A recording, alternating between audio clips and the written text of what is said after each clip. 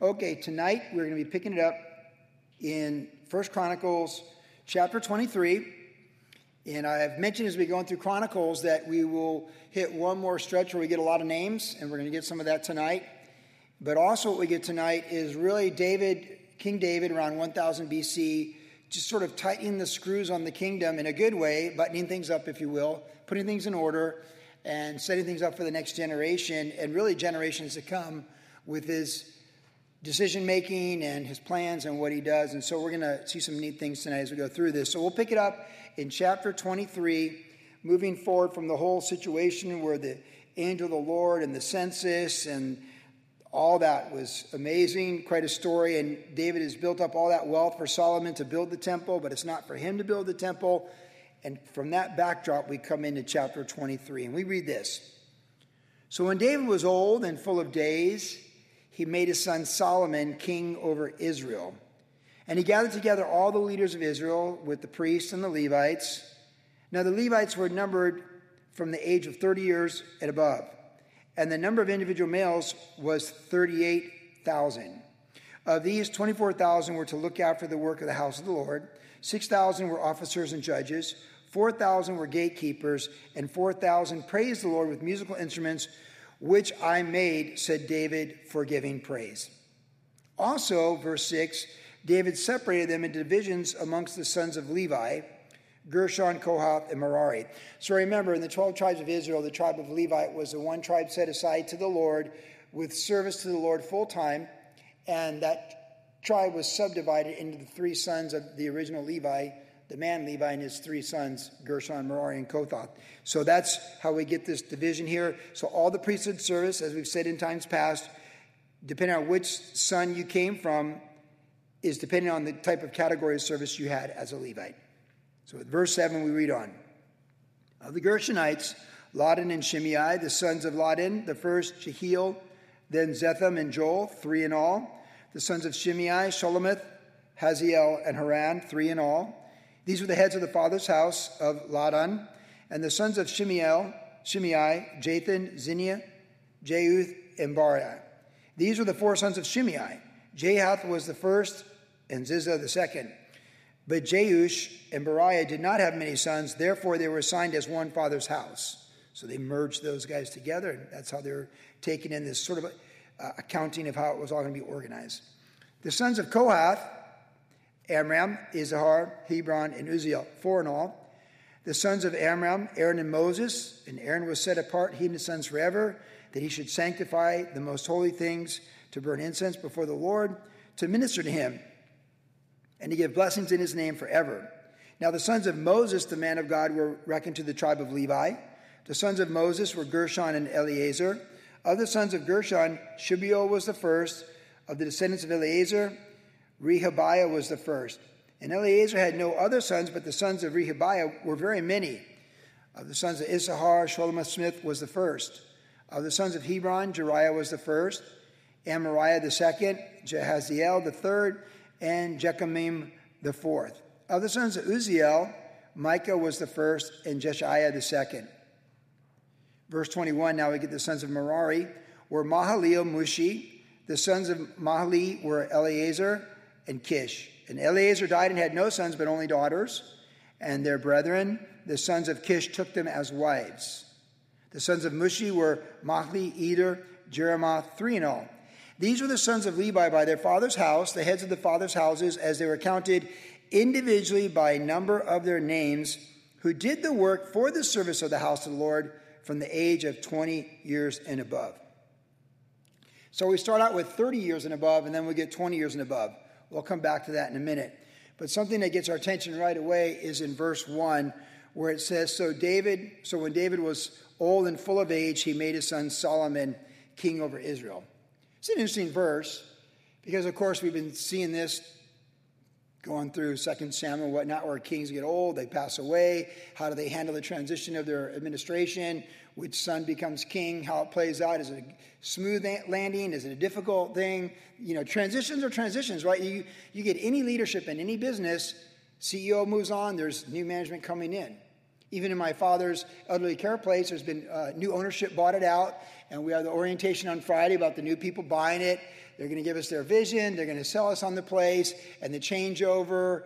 And they're going to give us their pitch. And they're going to try and convince us to trust their leadership as the new ownership of this memory care assisted living facility. Any company, any ministry, any church, when the lead pastor moves on, you have a transition, and sometimes it goes well, sometimes it doesn't go so well. Sometimes you have people that want to hang on to things when they get older. There's plenty of people in their 90s that just can't let go of anything, and everything's unraveling around them, and it's created chaos for their adult kids and their grandkids. Oh, I have stories that I've been asked to pray for that are just almost, you can't even believe the stories. When you're just like, how did someone with this much wealth never have a trust and a will? And how did a family with 8 kids let one kid steal it all? Right? Like, you just go, how did that happen? And it's too late when they're in their 90s and they got Alzheimer's, because you can't go do the trust and the will. It won't be binding. It won't hold up. It's like there's tricky things there. So we've seen, if you've ever taken care of older people, what happens is you lose freedoms when you're older. You kind of in your 50s, you start to figure out, like, hey, I just can't surf like that anymore, right? My worldview. Or I just can't do that way anymore. And you start to get limitations. But then what really the acceleration is, from 80 to 100, you lose freedom of being able to drive. You lose the freedom of certain other things that you just lose those freedoms. And it's hard to lose those freedoms.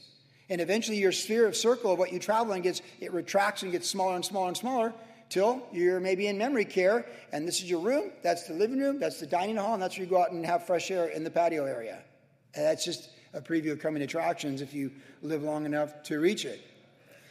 Now, what I really like about David here is he appointed Solomon as king. Now, we know from in 1 Kings, there was urgency to it, because Ahijah, the one son, said, I'm going to be the king.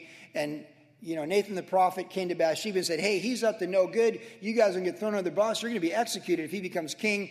David said Solomon would be king. You got to go in there and tell David right now and plead for him to recognize Solomon as the future king. And it's all there in 1 Kings chapter 1.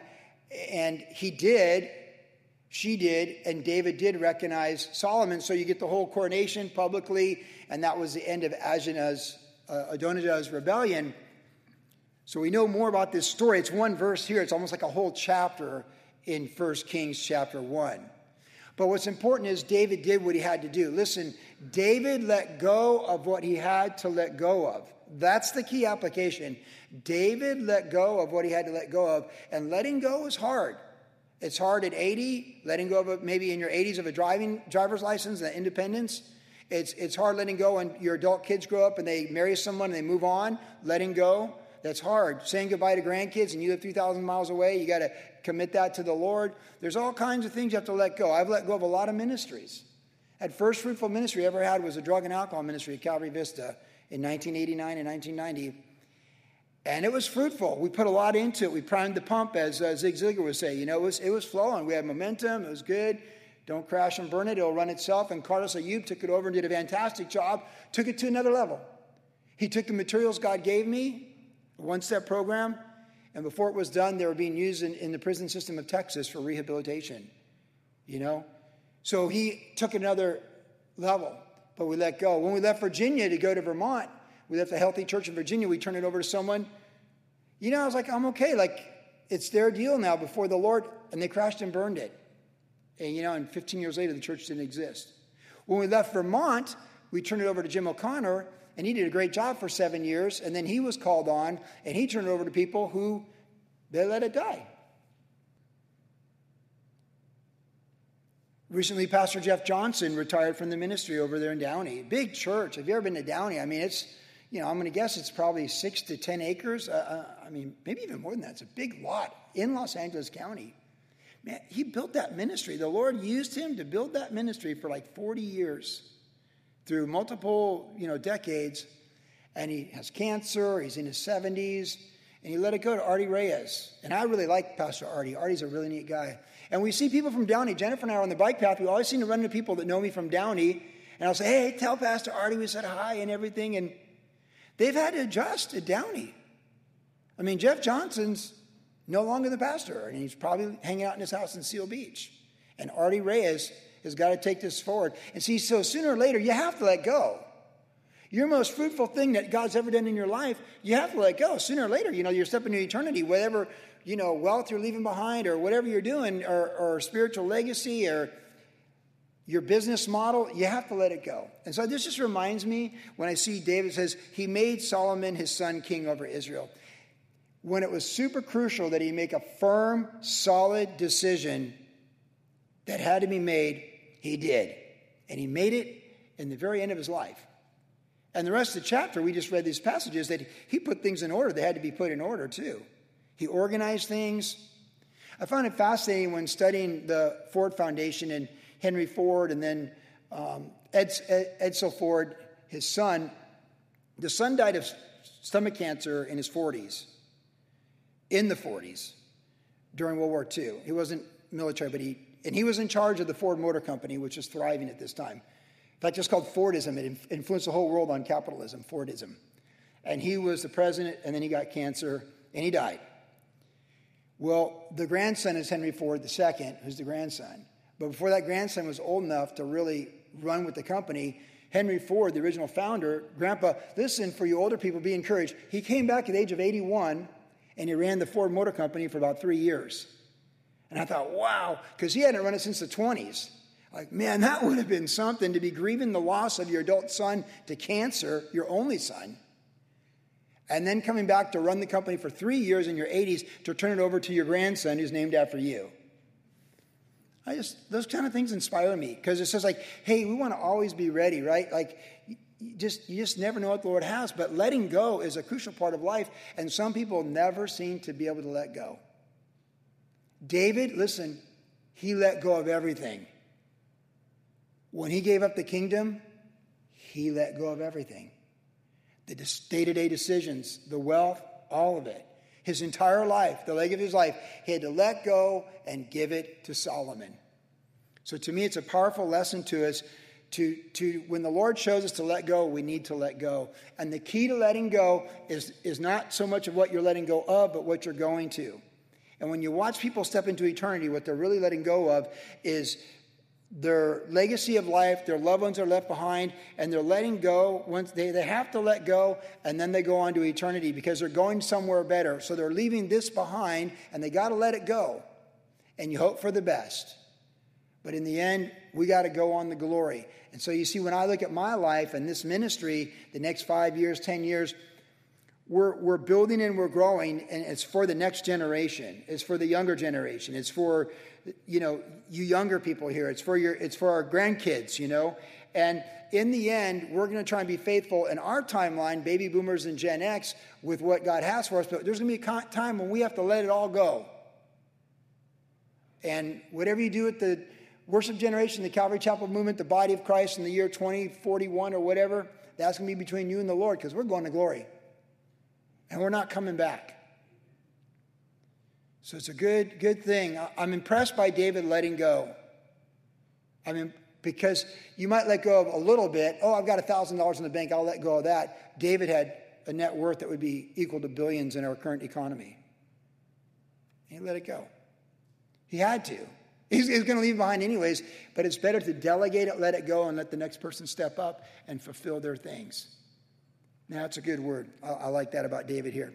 So he made Solomon his son king. Good for him. Because some people can never let someone be the next king. And I don't know what's in that, but God does. And I told Jennifer the other day, I told Jennifer the other day, I said, listen, I don't think I should drive when I'm 80. She goes, can I record you? Can I record you to say that? I go, no, because when I'm 80, I'll probably resist not driving when I'm 80. You cannot record me. I said, let me think about it. I'm doing the traffic school stuff. It's so funny. It's like, hey, Jennifer, do you know when you put your blinker on, it lets people know what your intention is? She's like, what? It's funny stuff. Traffic school's made for some people, and I'm one of those people. All right? It's good stuff. Hey, I'm enjoying it. I was like, oh, look at this. This is a good law. Jennifer, this is a really good law. Yeah, just keep doing your thing there. Verse 15, we read on. So, it says here, verse 25. For David, okay, so he's appointed now, we started with 30 years old, if you caught that, and now they're 20 years old. So let's catch this before we move on to 24, chapter 24. For David said, the Lord God of Israel has given rest to his people that they may dwell in Jerusalem forever. And also to the Levites that they shall no longer carry the tabernacle or any of the articles for its service. For by the last words of David, you see that? What a phrase. For by the last words of David, the Levites were numbered from 20 years old and above, because their duty was to help the sons of Aaron in the service of the house of the Lord, in the courts and in the chambers, in purifying of all the holy things, and the work of the service of the house of God, both with the showbread and the fine flour and the grain offerings, with the unleavened cakes and what is baked in the pan, with what is mixed in with all kinds of measures and sizes, to stand every morning to thank and praise the Lord, and likewise at evening. And at every presentation of a burnt offering to the Lord, on the Sabbaths, on the new moons, on the set feast, by number according to the ordinance governing them regularly before the Lord. And that they should attend to the needs of the tabernacle of meeting, the needs of the holy place, and the needs of the sons of Aaron and their brethren in the work of the house of the Lord. So what happened here? Now, David has consolidated everything. The tent's no longer in Shiloh, the tabernacle, everything is completely centralized. And Solomon's going to build this temple, and this is going to be the central place where everyone comes 3 times a year, and there's a lot of work to be done. The priests aren't carrying the Ark of the Covenant on the poles anymore. It's no longer mobile. God has planted them forever in Jerusalem, Israel, the central place of worship. And so now that the Ark of the Covenant's coming out of a tabernacle into the temple, there's a clarity of purpose in the future. What was is not what's going to be.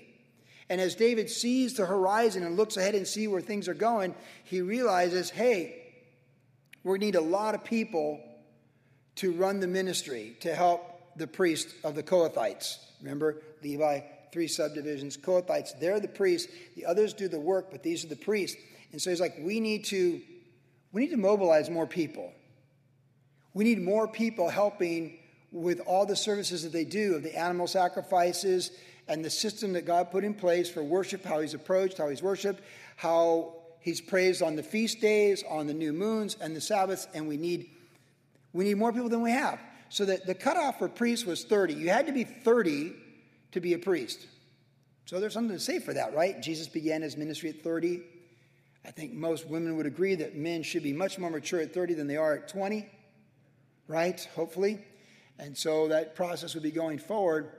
When we studied this back in the earlier books of Moses, we saw that although they began to work as a priest at the age of 30, it included physical labor, they began their apprenticeship at 25. So you had a 4-year program plus, a residency, if you will, in the priesthood. You get your 4 years and then a 1 year of residency training, and then at 30, you hit the ground running. But here we go, almost 400, 500 years later, David, they've been in the land, they've been overrun by all these different people, back and forth, the book of Judges, but now they're strong. They've defeated their enemies. And David's like, hey, we need more people to do the work. We need more people to do the work. So, but what kind of work is it? It's the work of the Lord. What did Jesus say? The fields are white for harvest, but the laborers are few. You can never have too many people that want to do the work of the Lord. And it's been said many times that 10% of the people do 90% of the work in the human experience, but also in the body of Christ. So David recognized that the age requirement wasn't going to work for the model going forward in the next generation in ministry. So he changed it to 20. And you say, now, can you just do that? Well, I guess, the Lord really looks at the heart, because David ate the showbread too. And Jesus commended it. Which just goes to show, if your heart's right with God, you'll probably make really good decisions when you're trying to find solutions. Because there's a problem here. The ministry before the Lord on behalf of the people is not going to have enough people to do it. The solution is there's plenty of people. We need to lower our age cutoff and bring it down to 20. And we need to get the young people involved so we have enough people amongst the Levites to do the work that's anticipated for the worship of the Lord in this central place of worship. David came up with, listen closely, what seemed to be the best solution possible. There was a need, there was an obstacle and problems, and David found a basic solution. We can't recruit people that are above 30 in the other 11 tribes to help in the priesthood. They're not allowed to help in the priesthood. They're not Levites. Whatever we're going to do, listen, in your own personal life, you'll know certain solutions are bound to a 1/12 of something like the tribe of Levi. Sometimes the greatest problems, they're in this lane. This solution has to come within the house of the Levites. There is no other solution. We cannot bring in the tribe of Dan or Benjamin or Naphtali to solve this problem. We need a larger labor force. We need more people. And they have to be Levites. So the numbers are what they are. So the solution is to lower the numbers. Don't you think that's a good solution? Isn't that? Listen, Pastor Chuck Smith used to say this all the time. The best sense is generally common sense. And the book of Proverbs, and I tell you, I read it every day, over and over and over. I finish it, then I go back to the beginning. And the last couple months has been in the New Living the Living Bible. I'm going to go back to New King James. You just can't take in that wisdom too much. You don't overthink it. And what we learn with David here too is God does look at the heart. And David had a heart for the Lord. And the legacy of his life is when he makes mistakes, he owns them. And his heart generally is in a place of worship to the Lord, wanting to honor the Lord and do what's best with the Lord. So God looks at the heart. David, with a good heart toward the Lord, came up with the best plan he could to meet a need for the ministry to go forward as best as he could. That famous question a senior pastor once asked me when Phil Wickham was leading worship for us at the age of 16. He said, how can you use a 16-year-old worship leader? And I said, how can you not use this one? He happens to go to your church. You might consider using him because in a couple of years you won't be able to. Yeah. So find solutions with a good heart before the Lord and be motivated by good things for the Lord. And he will give you the solutions to the problems. Those are good problems. Solving problems for more people serving the Lord and advancing the kingdom of God, find those solutions. And he found it. Because I was like, wait, well, I know 30. How do you just like David goes, hey, the cutoff's now 20. Well, it stayed that way. And that was the need. It's not a doctrinal or theological thing. It's not a type of Christ. It's like we need more people to build Green Valley, Pastor Chuck. We need more people in the mission field, Pastor Joey, right? Like that's more the thinking that you need to have. It's not a theological, doctrinal thing. It's like we need more people to do the work of the Lord. And this is where they're going to come from. Good for David. Chapter 24, we get more focus on Aaron now. So we've had the Levites subdivided by 3. Now we get the Kohathites under Aaron. And we get this here. So now these are the divisions. This is all David putting stuff in order for religious ministry, for worship and order in the new temple when it would come to pass. Now these are the divisions of the sons of Aaron. The sons of Aaron were Nadab, Abihu, Eleazar, and Ithamar. And Nadab and Abihu died before their father and had no children. Therefore Eleazar and Ithamar ministered as priests. Then David with Zadok and of the sons of Eleazar and Ahimelech of the sons of Ithamar, divided them according to the schedule of their service. So this is the work schedule. There were more leaders found of the sons of Eleazar than of the sons of Ithamar, and thus they were divided. Among the sons of Eleazar were 16 heads of their father's houses, and 8 heads of their father's houses among the sons of Ithamar. Thus they were divided by lot, one group as another. For there were officials of the sanctuary and officials of the house of God, from the sons of Eleazar and from the sons of Ithamar. And the scribe Shemaiah, the son of Nethanel, one of the Levites, wrote them down before the king. And the leaders, Zadok the priest, Ahimelech the son of Abithar, and the heads of the fathers' houses of the priests and the Levites, one father's house taken for Eleazar and one for Ithamar.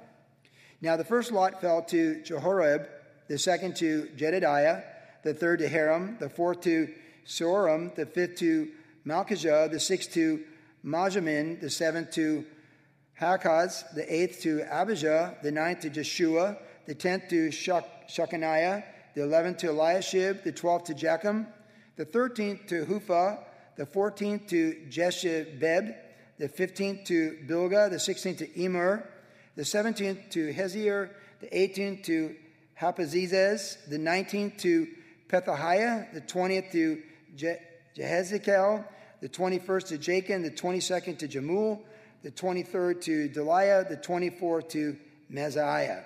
So you can see the division was 24. That's an important number. It comes up again. Verse 19. This was the schedule of their service for the coming into the house of the Lord, according to the ordinance by the hand of Aaron, their father, as the Lord God Israel had commanded him. And the rest of the sons of Levi, the sons of Amram, Shibai, of the sons of Shabal, Jedidiah, concerning Rahabiah, of the sons of Rahabiah, the first was Ishiah, of the Israelites, Shelomoth, of the sons of Shemoth, Jahath, of the sons of Hebron, Jeriah was the first, Amariah the second, Jahaziel the third, Jechamim the fourth. Of the sons of Uzziel, Micah. Of the sons of Micah, Shemir. The brother of Micah, Ishahiah. The sons of Ishahiah, Zechariah. The sons of Merari were Mahaleel and Mushi. The sons of Jaziah, Beno. The sons of Merari by Jaziah were Beno, Shoham, Zakur, Ibri. Of Mahaleel, Eleazar, who had no sons. Of Kish, the son of Kish, Jahamiel. Also the sons of Mushi were Mahali, Eder, and Jeremoth. These were the sons of the Levites according to their fathers' houses. These also, here's the key verse, verse 31, these also cast lots just as their brothers, the sons of Aaron, did, in the presence of the king. David, Zadok, Ahimelech, and the heads of the fathers' house of the priests and Levites, the chief fathers did as their younger brethren. So in this order, you're going to have the priest doing the work of the priest, like going inside the tabernacle, the holy place, with the showbread, light the altar of incense and the lamp. And then, of course, Aaron, the descendants of Aaron, the high priest, would go into the holiest place on Yom Kippur once a year. And then you have them doing all the animal sacrifices, which, of course, represent Christ dying on the cross for our sins. One way or another, they represent that, all of them. Sin offering, burnt offering, trespass offering, heave offering. All of them point to Jesus one way or another for what he would do for us on the cross. And this is how God set it up. Now, God gave them the law, his law, and there was the moral law, the Ten Commandments, which we know. There was the civil law for governing and guiding the people as a nation. And there's a religious law. And this was the way it was to be. And it all points to Christ. And that's what all this order is about. And if you think about it, before David became king, there's a lot of disorder in Israel. In the book of Judges, what did we read? Everyone did what was right in their own eyes. They were constantly overrun by the enemies. There was no strong leadership. There was no one unifying them to have a strong walk with the Lord. In fact, we're told in Judges that the word of the Lord was rare in those days. Now you got a man, a king, with a heart after God, with a humble heart, in spite of the plague, with the angel and all that stuff. He loves the Lord. God's with him. He sees the kingdom. He sees Israel established in Jerusalem. David was just so far ahead in his vision for God's plans on planet Earth, for sure. And he's there, and he's putting these things in order intentionally, deliberately, and quite efficiently is what he's doing. But here's the part that we get. It says in verse 31 that they cast lots to determine it, and it says the chief fathers did just as the younger brethren. So basically, they're all in the same pool, if you will, almost like a draft, right? They're all like the age variations there, but they're going to get their service, and like, hey, there they were. So they showed up, and they're going to cast lots. So it's like rolling the dice, or really it's like rolling the dice. You know, they cast the lots, it's like rolling the dice. So if the sixes come up, or the fours, or fives, or snake eyes, you know, you guys are first, you're second. And they trusted in the Old Testament, when they had cast a lot, they believed that the Lord would guide that decision. If they're flipping a coin, they would believe that God was guiding that decision, and they would receive it as such. So their faith was in the lot. Their faith was in the Lord, that he would speak to them through the lot. In fact, Solomon would write in his own timeline, in writing the book of Proverbs, the lot belongs to the Lord. He basically said, the decision, you know, you cast it before the Lord, you throw the lot out, and which is which way do we go? The Lord, you come by faith, you cast the lot, the lots of the Lord, receive it. Don't say, Lord, show me what to do, and then he shows you the lot, and you say, I don't like that lot. Let's flip the coin again. It doesn't work that way. You know, in the Old Testament with the lot, it's like, hey, heads we go, tails we stay. Heads we stay. Well, let's try again, 2 out of 3 with Jehovah, huh? It doesn't work like that. You had to come by faith and receive it by faith, and the lot belongs to the Lord. Now, in the New Testament, before the day of Pentecost, but after Judas hung himself, we know in that we know that in that 40, 50 day period, that as Peter surveyed the apostles and 11 of them, he put scriptures together and he said, listen, this was fulfilled, and God wants us to pick a new apostle to replace Judas. And so they put forth, the two, Justus Matthias being the one that won the lot. And so they cast a lot, and they pray. They said, Lord, you know the hearts of all people. This is the qualification that they're with Jesus from the beginning of the ministry. And they cast a lot, and they chose Matthias. And they received as such. But in so doing, they got their 12th apostle before the day of Pentecost, which seemed pretty important, I suppose, to Peter. It's never approved as being wrong. It's just what happened. But then the one that didn't get the lot, later on we see him delivering the letter from the churches in the book of Acts chapter 16. So there's a place for everybody with the lot. Just because the lot didn't go your way doesn't mean there's not a plan for you. It just means that's not what the Lord has for you. But we don't cast lots. We pray and seek the Lord. Because once the Holy Spirit came on the day of Pentecost, we're told by Jesus that the Holy Spirit will guide us in all truths and he'll lead us in the way. He'll give us discernment. He's personal. He gives us discernment. He gives us that peace of God that surpasses all understanding. And he guides us. So for us, really knowing the direction and the decision, because that's the context here. That's the application. When we're seeking the Lord for direction and decision on big decisions like, hey, move to Arizona, not move to Arizona, right? Sell the house in California, move to Texas. Save the house in California, take money out of the house in California, buy a house in Texas, and own 2 houses. Hey, you want to seek the Lord. You want the Lord to guide you. That's what you want to do. So the way we do that, like move to Virginia and start a church, move to Vermont, start a church, go back to California, do a surf ministry. Like the way you figure these things out is you seek first the Lord. You seek the Lord. And we're told in Psalm 119 that thy word, O Lord, is a light unto my feet and a light to my path and to my feet. That he will guide us, a lamp to our feet. So when we're sincerely praying and seeking the Lord for decisions and directions that must be made, he will guide us if we come by faith. He will guide us. He'll lead us. He'll speak to us from his word. We wait on the Lord, and he'll direct us and lead us, and he'll give us clarity. And really, that's the thought that Paul had when he wrote Colossians, where he said in chapter 3 of Colossians, let the peace of God rule in your heart. So we seek the Lord in prayer. We look to his word for clarity on absolute truths. But sometimes he'll give us a word from the word. And then he'll give us peace. And as you mature in the faith, and as you go forward in the faith, like many of you have, you just know when you have a peace. You just know. Let the peace of God rule in your heart. It really is the baseball umpire. The word literally means umpire. And when you say, all right, this is it, and you look at it this way, you kind of use common sense. Maybe you look at it this way, okay, but lean not on your understanding. Acknowledge the Lord. Okay, so this is the way it looks, A, B, C, and D, anything other than that. But we'll put it before the Lord, and he gives you peace. He gives you peace. It's the element of faith. You learn that frequency. It's like if you never spoke Russian, you wouldn't recognize Russian. But if you know some Russian, the minute someone walks by you on the bike path speaking Russian, like, yeah, that's Russian. Or if they go by you, or they walk in front of you, you walk behind them, like, no, that's not Russian. It's similar. It's Ukrainian. If you watch Japanese TV, you immediately recognize Japanese language. Like, you get the frequency is what I'm saying. You're on that frequency. God wants us on the frequency where he is the lot. The Holy Spirit is the lot. We seek him, and then you just got to go for it. And listen, we've said this for years, it's a lot easier to redirect a moving car than to try and get someone to start it and get it out of the garage.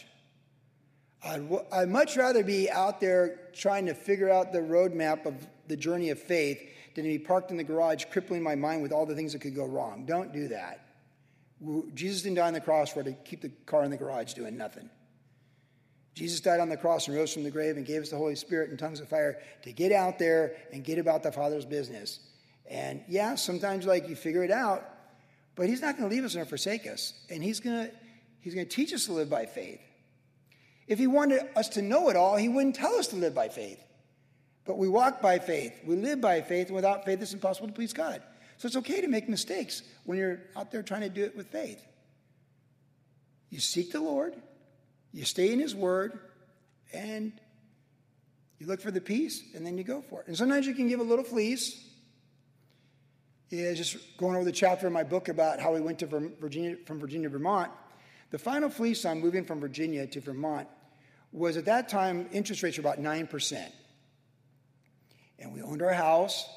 The housing market, it was a buyer's market, okay? That means people that wanted to buy houses had much better leverage than those people trying to sell houses. There were way more houses for sale than people that wanted to buy them. So almost anyone selling a house had to lower their price, negotiate, and come down.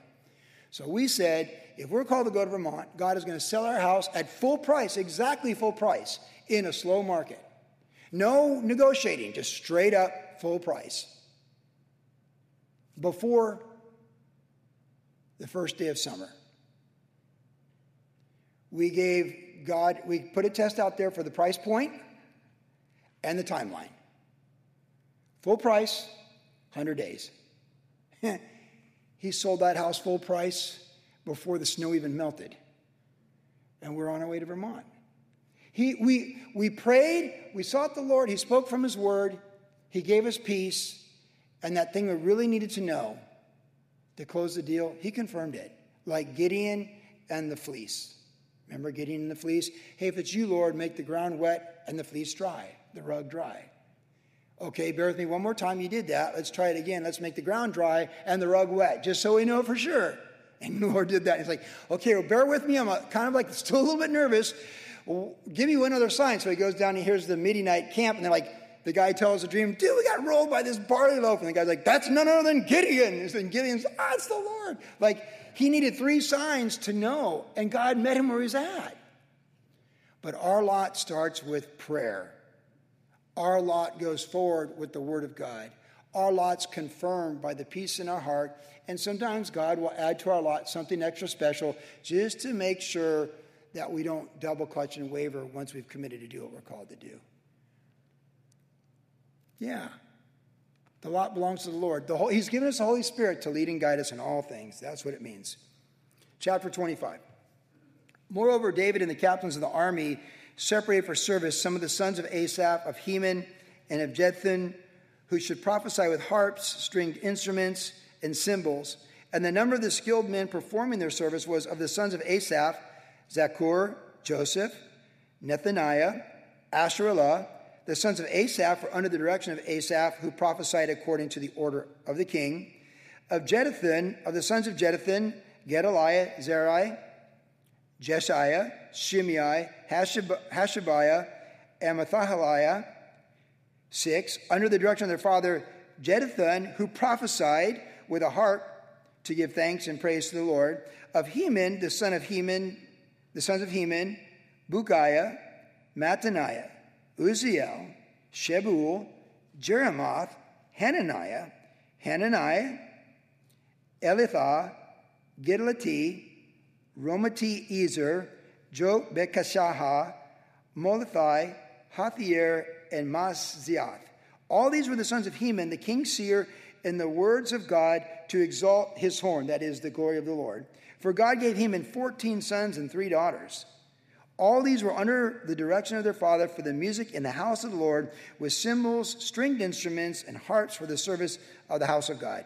Asaph, Jeduthun, and Heman were under the authority of the king. So the number of them with their brethren who were instructed in the songs of the Lord, all who were skillful, was 288. And they cast lots for their duty, the small as well as the great, the teacher with the student. So they had a rotation as well for their ministry, these worship leaders. So David's like, here's how this. So David set up this system by which all the animal sacrifices and all that would function in the temple in the future. But now he's setting up parallel to it. Listen, parallel. the system by which worship and praise would unfold at the same time. Kind of like offense, defense. Like he's putting both sides together. See, the sacrifice is more something you have to do, but the worship is something you choose to do. And he's putting them both together. Now, Asaph wrote a number of the Psalms. There's a number of Psalms, about 10 or more, about 10 accredited to Asaph in the book of Psalms. But a word jumps out at us with this here. It says prophecy. It says in verse 1 there, prophesy with harps, stringed instruments. Then it says Asaph, who prophesied according to the order of the king, verse 2. And then again later on it says, who prophesied with the harp to give thanks, back down there in verse 3. So 3 times we're told that these worship leaders prophesied. Now we know in the New Testament that prophecy is the speaking of the word of God for exhortation, and comfort and encouragement. So that's prophecy. That's what it's for. So when you think about it, worship is to exhort us, to comfort us, and to build us up. That's what it is, for edification, to build us up. So when we come to sing songs to the Lord, we're singing songs sometimes about the Lord. Sometimes we're singing songs to the Lord. And we sing these songs for 20 to 25 minutes, or if Danny's here, sometimes 40, like last Tuesday. I always told the guys, you ask me, when is Danny Donnelly done? I'm like, whenever he's done. He's done when he's done. Like, that is, it's just, he's an artist. He's a maestro. And when he's done, he's done. It's just like, that's how it goes. And we like it like that, don't we? When Danny prays, it's like, no, we could be praying for a while. Because he's prophesying. He's speaking words of comfort, encouragement, and edification to us, and exhortation. You ever notice when Jeff Anderson leads worship, he's always speaking words of comfort. He's always got like that word of comfort when he's praying. Jeff Anderson's always comfort. Scott Cunningham's more like exhortation. Danny Donnelly's just like the whole mosaic, right? Yeah. That's why we sing praises to the Lord. Because as we sing about the Lord and we sing to the Lord, we're being built up in our inner woman and inner man for the things of the Lord. That's why it's really good. A couple weeks ago on a Saturday, someone saw me in the hallway coming this way like you can, about 5 minutes into service, like, Joey, can I ask you something? I said, no. I'll get you after service. It's time to worship. It's time to worship. Whatever you want to ask me right now in the 6 minute of worship set, it can wait till after service. You should be worshiping, not asking Joey, but that's no big deal because I understand where they're coming from. But I need to worship just like you do. That's why we sing and praise the Lord. It's part of the process. Now, we get this last group of names. I'll read them to you and we'll seal the fruit. Verse 9. Now, the first lot for Asaph, so these are the musicians, and they're going to come out as 24, came out for Joseph. The second for Gedaliah, him with his brethren and son, 12. The third for Zakur, his sons and his brethren, 12. The fourth for Jizri, his sons and his brethren, 12. The fifth for Nethaniah, his sons and his brethren, 12. The sixth for Bukiah, his sons and his brethren, 12. The seventh for Jesharallah, his sons and his brethren, 12. The eighth for Jesiah, his sons and his brethren, 12. The ninth for Mattaniah, his sons and his brethren, 12. The 10th for Shimei, his sons and his brethren, 12. The 11th for Azarel, his sons and his brethren, 12. The 12th for Hashabiah, his sons and his brethren, 12. The 13th, Shubiel, his sons and his brethren, 12. The 14th for Mattaniah, his sons and his brethren, 12. The 15th for Jeremoth, his sons and his brethren, 12. The 16th for Hananiah, his sons and his brethren, 12. The 17th for Beshkashah, his sons and his brethren, 12. The 18th for Hananiah, his sons and his brethren, 12. The 19th for Malathi, his sons and his brethren, 12. The 20th for Eliathah, his sons and his brethren, 12. The 21st for Hothir, his sons and his brethren, 12. The 22nd for Gedalati, his sons and his brethren, 12. The 23rd for Mahazatath, his son and his brethren, 12. The 24th, and here's that guy again, Romati, Ezier, his sons and his brethren, 12. Again, the order is 24, right? Did you catch that? So the priests were in this order of 24. These worship leaders in the order of 24. David put together a template and a system by which they were equally balanced for their service to the Lord. Which just goes to show it's good to have things in order. It doesn't always go the way you want to, but a good plan is always a good plan, right? So this is what David did. Think about this. This is what David did is organize all this before he stepped into eternity. What are we going to do before we step into eternity? May the Lord guide us.